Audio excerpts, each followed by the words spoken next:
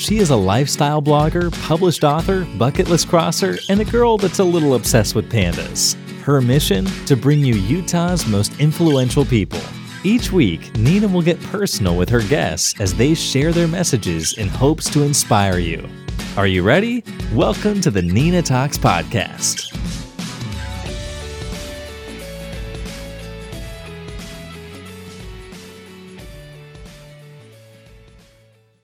Annette Barney loves the power of Pinterest to send referral traffic to websites and inspire everyday projects. As the owner and founder of a Pin Concierge, a Pinterest management agency, she helps small businesses' sites grow their following and new leads by specializing in pin discovery. She holds weekly conversations about the Introverts platform on her podcast. As a graduate of Brigham Young University, she's dedicated to lifelong learning by serving on the Ethos Academy Charter School Board. She still hobby blogs at favemom.com. Welcome, Annette. I'm so excited to have you on. I'm so glad to be here. It's wonderful to be on your show. Thank you. I am so excited. So Annette is the person you want to go to if you have any question about Pinterest. And I'm really excited because I have all these fun questions that I'm going to ask her, you guys. And I hope that you learn a little bit more about Pinterest and the potential of it, because I feel like a lot of people don't know. Oh, I think a lot of people don't know. I'm happy to share everything I know about Pinterest. Yes. There are no secrets. I am so excited. So we're going to dive right in and get to know Annette. And hopefully you leave today's podcast learning a little bit about Pinterest and what you can do to help your brand succeed, and some tips as well that just hopefully it'll help you out. So we're going to start with, can you tell us about Pin Concierge and how that started? Sure. So I have been in the blogging space as a hobby blogger for about 3 years now. And when you're in that space, you spend a lot of time learning how to do various blogging things, including your social media, your Pinterest, your WordPress, all of that kind of stuff. And even though I was doing it solely as a hobby and not as a money-generating or revenue-generating thing, I had many friends who were in the blogging space who do actually earn a lot of money. And one of my friends came to me actually a little over a year ago and said, I can't handle this Pinterest stuff anymore. She's like, you understand it. When you talk about it, it makes sense. You want to help me? And I was like, oh, okay, sure. I'll help you. And I started helping her, and I realized I actually do understand a lot about this. And I know a lot of things that other people hadn't quite caught on to or haven't had the time to learn. And I realized that there's this definite situation where a lot of influencers, bloggers, they want to monopolize on Pinterest, but they just don't have the time. I mean, it takes time, it takes effort. You got to keep learning a platform. And I said, oh, well, I am going to work on this, and we're going to create a business around this, and we're going to help influencers and bloggers have the opportunity to utilize this platform that likes them and wants to send traffic to their website so that they can spend more time creating, because that's what they do great. I found I was not a creator. I am not someone who can look at anything and say, let's make it into this.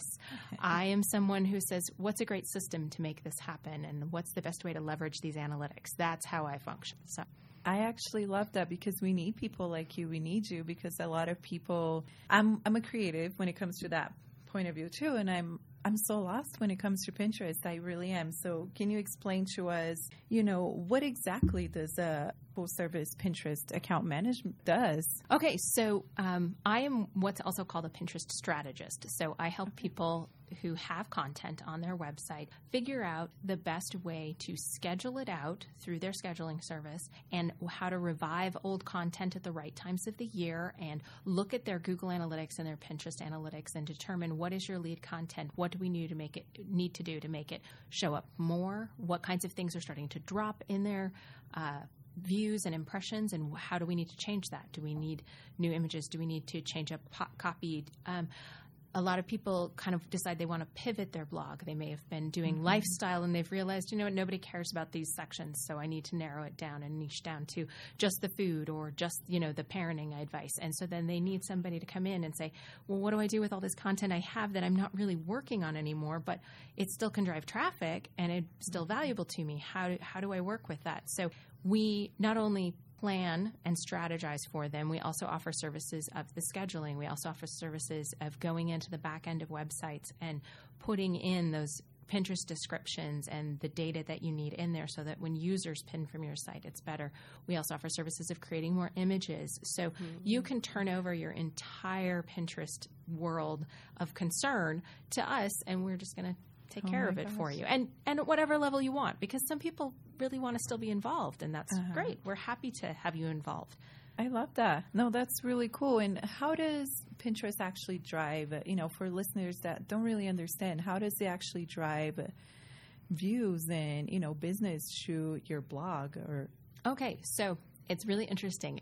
Ben Silberman, who is the founder of Pinterest, well, one of the founders, he's co-founder, he recently spoke at Shop Talk, which is a large conference for advertising and shopping and stuff like that. And he was so interesting because he says right out loud, he says, Pinterest is not, and I'm paraphrasing, he says, Pinterest is not interested in keeping you on our platform.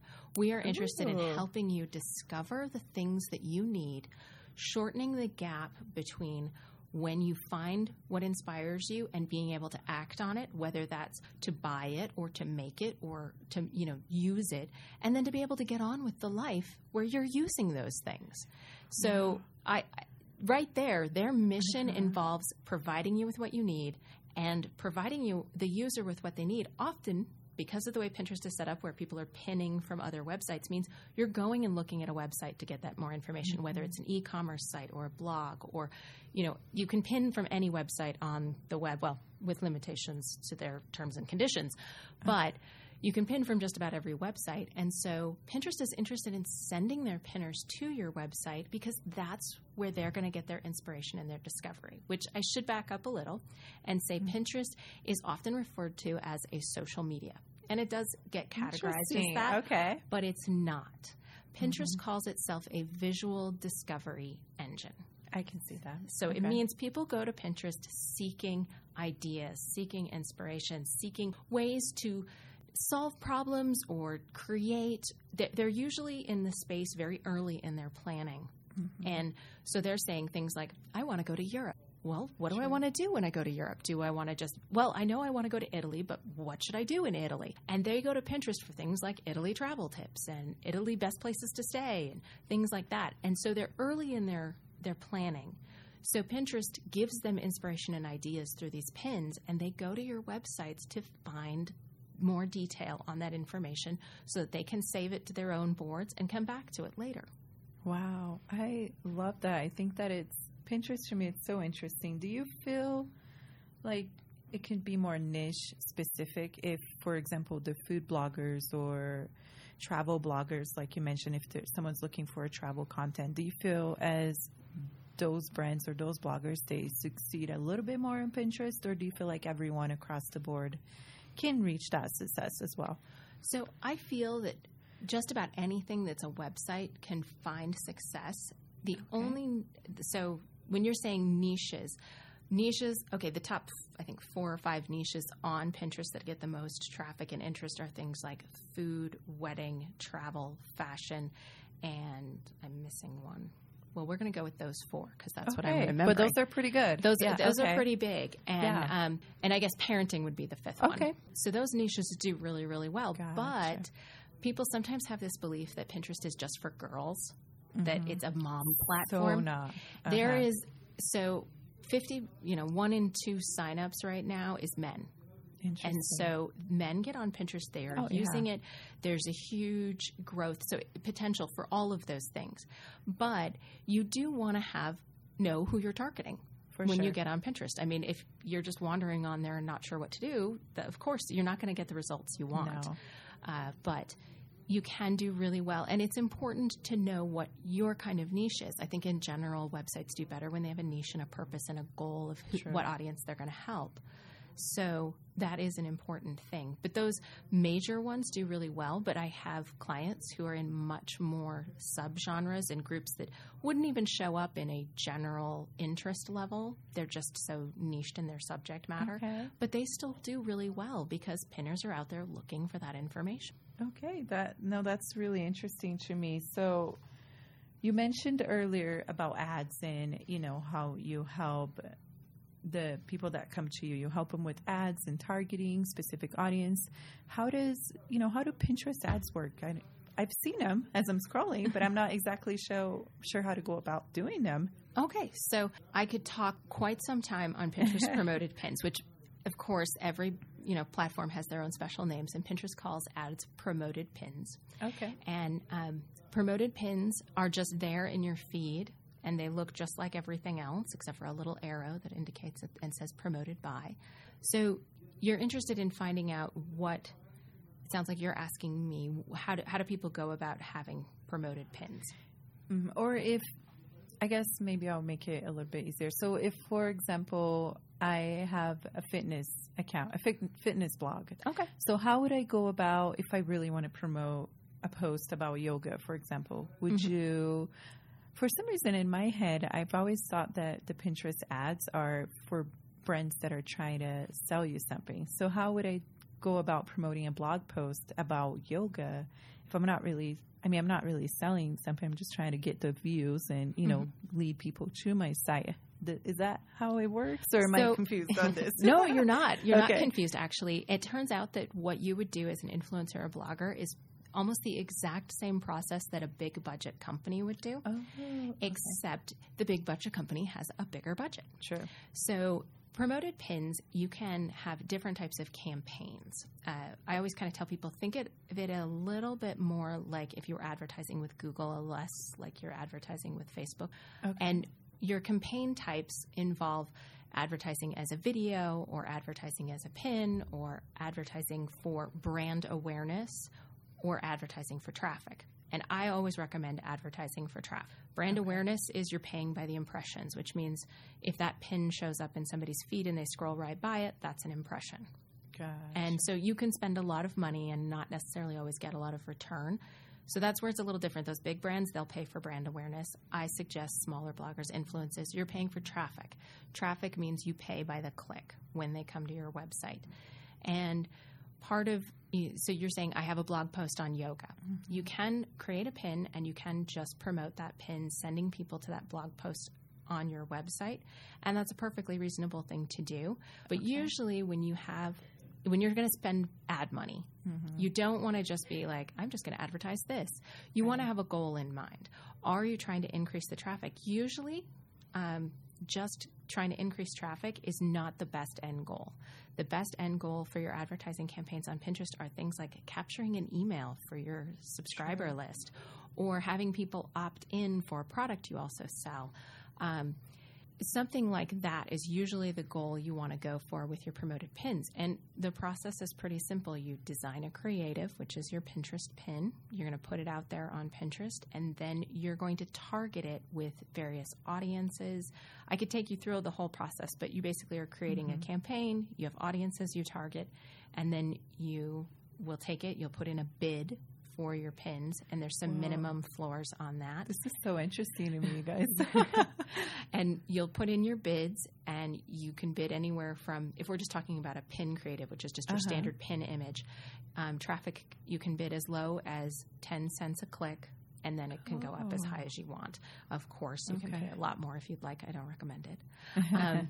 And there's some tweaks to figuring out what's a good price to pay and what kinds of ad groups you should set up and stuff like that. But that's the general process, and then you just run the pin.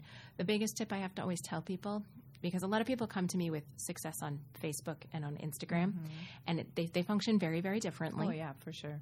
The biggest thing that I need to tell people is Pinterest, you have to plan for a long-term advertising campaign. You don't just boost a pin for one day or just put $5 behind it or something like that. You're looking at a campaign that can last over 3 to 4 weeks. Like, I recommend a month for most ad campaigns. So you have to be prepared for a certain amount every day that you're going to be spending on it. So unfortunately, for a lot of people, that makes people say, Pinterest is kind of expensive for advertising. And my response is if you sell a product and every time you spend $2, you get $10 in sales, why wouldn't you spend $2? I mean, if the ATM worked that way, I'd go to the ATM every day. Oh, my gosh, right? Okay, so overall, for example, if you were to spend the 4 weeks, what's a ballpark? Give us an idea of how much could a person be spending on a creative? Well, so You're going to have more than one pin image you're promoting because your ad group can have multiple pins in it, and they can all go to the same place, or they can go to different destinations. It's all based on your goal. Because if your goal is something like, I want to increase email subscribers, you might have a opt-in page that's a straight opt-in for email, and you might also have a blog post that talks about your blog and things in it. And you could send pins to both of those in your advertising, and then you would be paying for clicks on either pin to each location. Okay. So to give you, it's hard to say what's the ballpark. What I can tell you is I've run several ad campaigns, and they range from anywhere from, a couple $100 to $500 or $600. That's usually the range I'm working in a 1 month period. You can do them for less. There are people who, spend $2 a day on an ad campaign, and that can be done. I haven't run any at that level. Because usually I'm looking with clients at a bigger goal, and so they've got a money set aside. But the big question is, when you run a business, how much can you afford? And then you can usually maximize within whatever your budget is. Interesting. Okay, that's very interesting to me.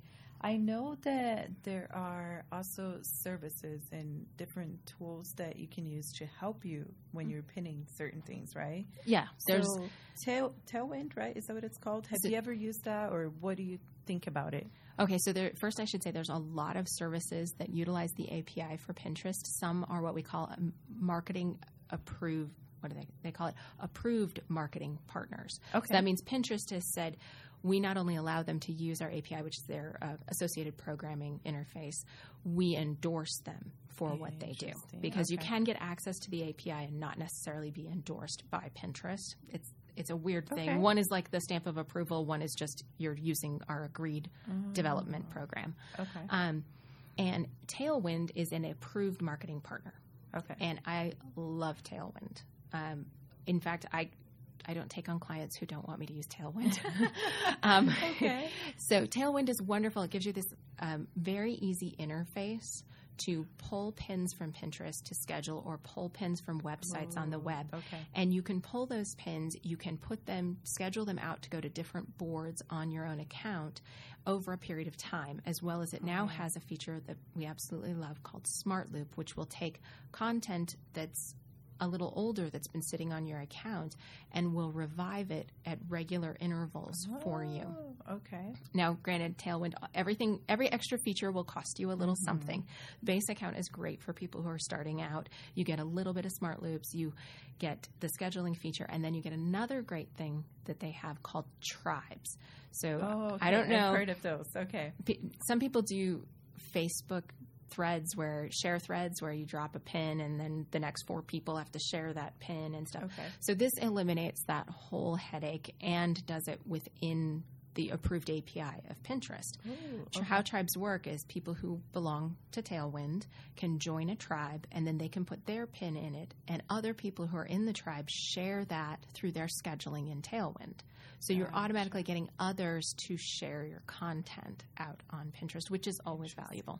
Interesting, because I was going to say, if you are on Pinterest and if you're trying to grow it and, have all these pins or all these boards, that's going to be a lot of time. So with Tailwind, do you feel like it just kind of cuts that time because it kind of does it automatically for you? And so it doesn't do everything automatically, but it definitely cuts the time. If you were trying, so most of my clients need between 10 and 30 pins scheduled every day.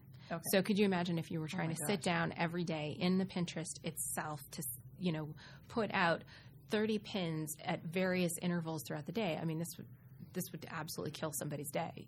It's all you would be doing. Whereas with Tailwind, you can schedule those out. And the best part is Tailwind creates a schedule for you based on when people who've been repinning your content have been active. So its little AI figures all of that out for you, creates a schedule that's optimal for you, and then you get to put your pins in, and they go out at regular intervals. It doesn't prevent you from still getting on the platform and doing live pinning, which I still recommend to people. That's what I was going to say. Because people always ask me, do you live pin? And with all my clients, we do still get in and live pin from time to time. We are not a solely live pinning service. There are people who out there who that's the thing. They'll live pin for you on a regular basis. We are not. We are a scheduling mixed with a little bit of live pinning, just because you have to be in the account. You can't not be there. You need to look. Pinterest changes. Interfaces change. And it's important to see what's showing up in the feed of this account. Are we pinning things that represent what we want to see? Because if what Pinterest shows your account doesn't match what you're pinning, there's going to be some disconnect there. Pinterest isn't understanding your account. Gotcha. So when it comes to your account, so do numbers really matter? Because I know that some people have a lot of views, some people have a lot of followers, or they have a lot of boards. Do any of that matters in a way, or? You don't have to have a gigantic account to get good referral from Pinterest. Obviously, you cannot have a 0 account and expect Pinterest to do anything for you. There is a build-up process on accounts. It takes some time to get traction on Pinterest. Pinterest isn't an immediate results kind of thing. So I've had a few companies come to me where they say, hey, we want to launch with Pinterest. And I'll say, okay, but be prepared. It's going to be anywhere from 3 to 6 months before your account gets traction. Interesting. And that's not uncommon in Pinterest. If you want to do an advertising campaign, things can be very different, but usually people are coming to me with organic growth goals. So organic growth, we're looking at a 3 to 6 month period before you get some traction on that account. And sometimes I've talked to people who've been bloggers and they've used Pinterest for a year and they haven't gotten a lot of traction. So you need to understand it's the slow burn. But the great thing about Pinterest is it keeps on giving. So that post you made a year ago about fitness or yoga, you may have made it in January when everybody was looking for yoga and fitness, and people keep coming for it all through the year because it turns out people adopt some exercise at different times of the year. And then again, when January comes around, it boosts higher because people are searching for it more, and it's already got traction and juice behind it, so to speak, on Pinterest. So even though it takes longer to get that traction going, once it's going, those posts keep referring for years. I know people who their most constant referral from Pinterest is a post they created 5 years ago. And they just keep getting it because it shows up in the search. And when they revive it at the right times of the year, people are looking for that. Interesting. So when you revive a pin, for example, do you change? So if you go on your blog post, I guess, and there's different images, and maybe you've created a pinnable image at the beginning, but do you change those images when you're repinning it to your Pinterest account, or do you just keep reviving the same pin? I totally understand what you're asking. You're basically saying you just keep using the same image over and over again. And you can keep using the same image over and over again. Recently, Pinterest has come out saying you are going to have more they're going to put out more diminishing returns with the same image. So they are encouraging what they like to call fresh content. It's code for a new image. There's a couple other things that could make it fresh content. But the big thing is that it's a new image. So often with clients, I'm suggesting you should have more than one image. Or if it's really old, let's create a new image. Because also, over the years, Pinterest changes. So let's say, I think it was probably about 4 years ago, you could do what we called giraffe pins, which were super, super long pins that took up all. Seen those. So Pinterest has they've begun cutting off pins. So people have giraffe pins, but they only half of it is showing up in the feed because Pinterest cuts it off. So Pinterest has also informed us, well, you can keep putting those giraffe pins out, but if it's supposed to take up, two lengths of a pin, it has to have twice as much interaction for us to share it again with somebody else. So they're saying you're going to want to stick with these sizes we're working with. And so when you're talking about reviving content, usually if you have an older post, you probably have this too long of a pin. So the suggestion is going to be, let's make a pin that optimizes for current sizing, and then it's going to do better on Pinterest. Interesting. You'll probably still always get the search referral because when somebody puts in a search, that's the pin that's going to show up because it's been there for 6 years. For a long time, yeah. But somebody who, I would say a lot of people spend time in their smart feed, and their smart feed is that home page you come to in Pinterest. So when you open up Pinterest, the first thing you see is called the smart feed. Interesting. And that smart feed is a mixture of partly ads, partly people you follow, and partly things Pinterest thinks you'll be interested in based on what you've searched, looked, and pinned in the past. Okay. And so if people are following you, your giraffe pin isn't really going to be put in there. But that new image you pin is going to be put in that smart feed. And that's the one where the default first feed everybody gets into. Everybody's going to see that, and that's the one that they're going to click on. Okay. Interesting. The other question along with that is, so is there a certain image that does better? Certain images have words and explaining how to lose weight or whatever, or there's a photo of a food or a recipe. So do you see that from the background? Let me tell you some very basic best practices for images. And these best practices have been working for some time. Okay. And you will hear of exceptions. So I'm just going to say that right now. But here's the best practices for images. You want to make sure you have a vertical image. You want it to be a ratio of 2 to 3. And I always have to explain that because a lot of people want to take their Instagram images and just put them on Pinterest. And square is not bad. It's better than horizontal, but it's not as good. You want to take up the full amount you can in the feed with your pin size. Okay. So you want to go with a vertical image, and then that image, you want to have good photography. It's a visual platform. You'll hear people say, oh, but that ugly photo I took 10 years ago and put on my blog still drives traffic. Yes, but you took it 10 years ago. That's why it's driving traffic still, is it's been around for a long time. Your new images, let's do our best to get good photography of things. And you want that photography to be somewhat aspirational because people are looking for great ideas and they're looking to be inspired either in their everyday or in special moments. So you want to make sure that it's an aspirational image. And then text overlay is the next best thing to go on that image. And text overlay should have some type of informational call to action for the pinner. Something as simple as this is the type of recipe it is, or something that indicates what the information is that they're going to be going to when they leave Pinterest so that they understand. So the picture and the words together can draw the pinner in. Now, I know recently a lot of people have said, oh, but my travel photos that are just beautiful images do really, really well. You'll find it a lot of times just by pinners, but they don't necessarily translate to pinners coming to your website because they're just gathering pretty photos, but they're not necessarily coming to your website. So you want to make sure it's vertical. You want to have aspirational images. You want to put a text overlay on it, and you want to keep that text overlay a very clear, simple font. We all love brush script. Oh my gosh, it looks so pretty, but we want to make sure to keep it clear. One time I heard somebody say, think of your pin as a billboard on the interstate. Ooh, okay. And if you can't read what the billboard says really fast, you're not going to pay any attention to it. And it's the same with the pin. You're looking to stop somebody's thumb in their scroll, and you need a clear message with your text. So those are kind of the best practices.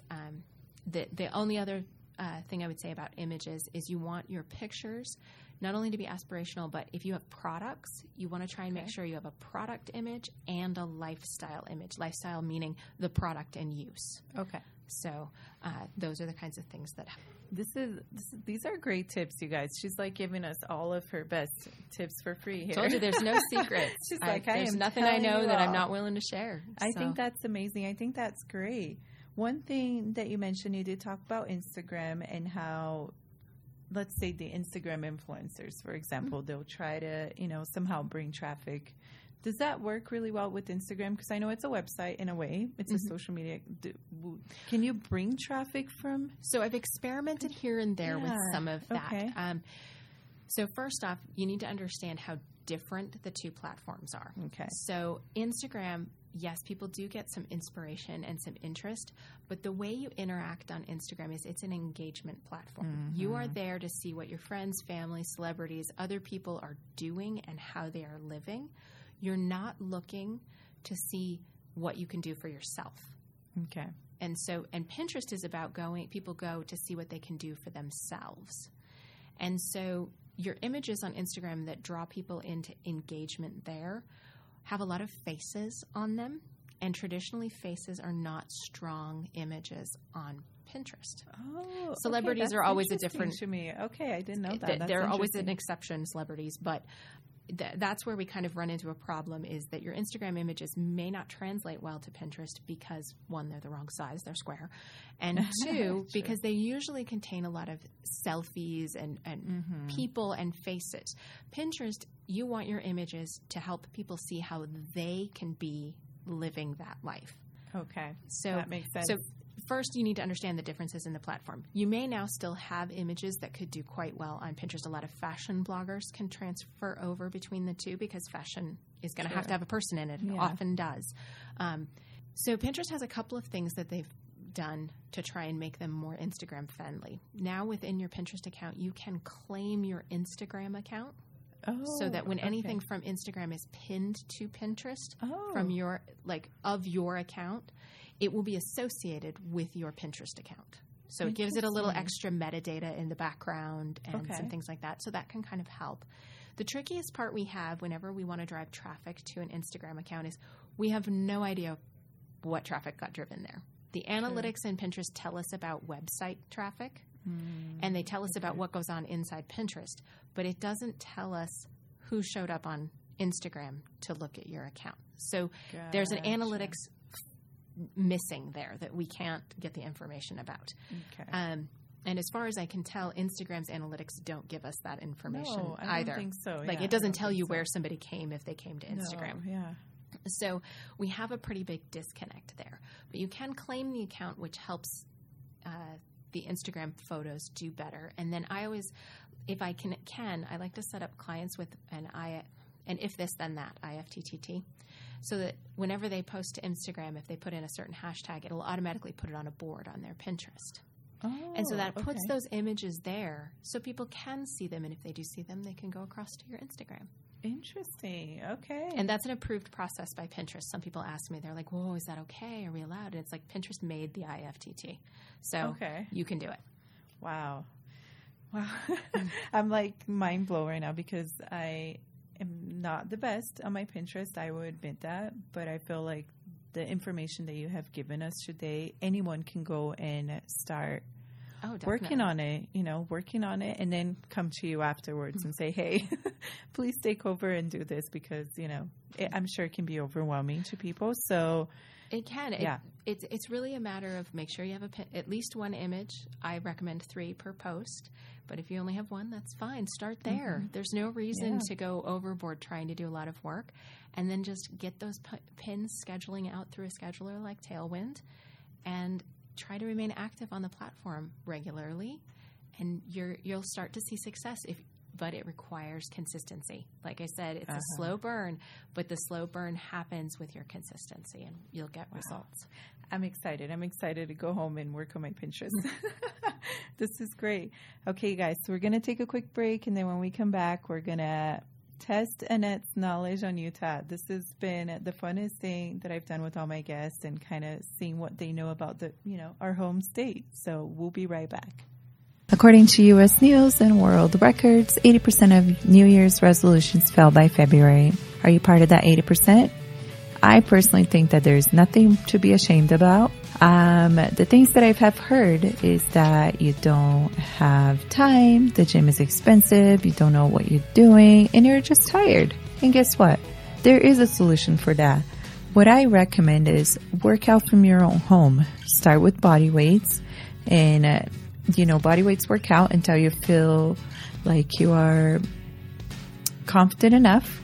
And it doesn't cost you a lot of money too, because I feel like a lot of people have that as their excuse. It's expensive, I don't want to drive somewhere, and you end up just being at home. Here's the cool part of bodyweight workouts. You can actually get certain equipment to help you out, such as dumbbell, resistance bands, or just yoga mats and practice yoga. There are so many things that you can add to your home that will help you get that really good workout. My favorite one-stop shop, which happens to be one of our sponsors, is ProSourceFit.com. This is where I get all of the equipment that I need at home and just on the go, you guys. I take my resistance bands with me everywhere I go, as well as my yoga blocks and my yoga mat. But I recommend you checking them out just because they have some really good products and everything is pretty reasonably priced. You're not expending a lot of money.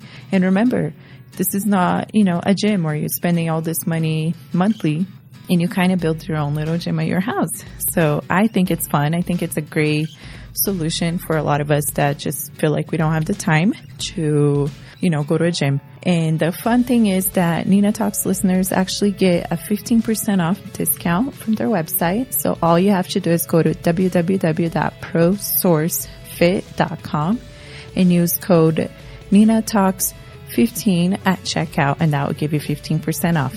Again, that's www.prosourcefit.com, and you use your code NINATALKS15 at checkout for 15% off. Thank you again to ProSource Fit.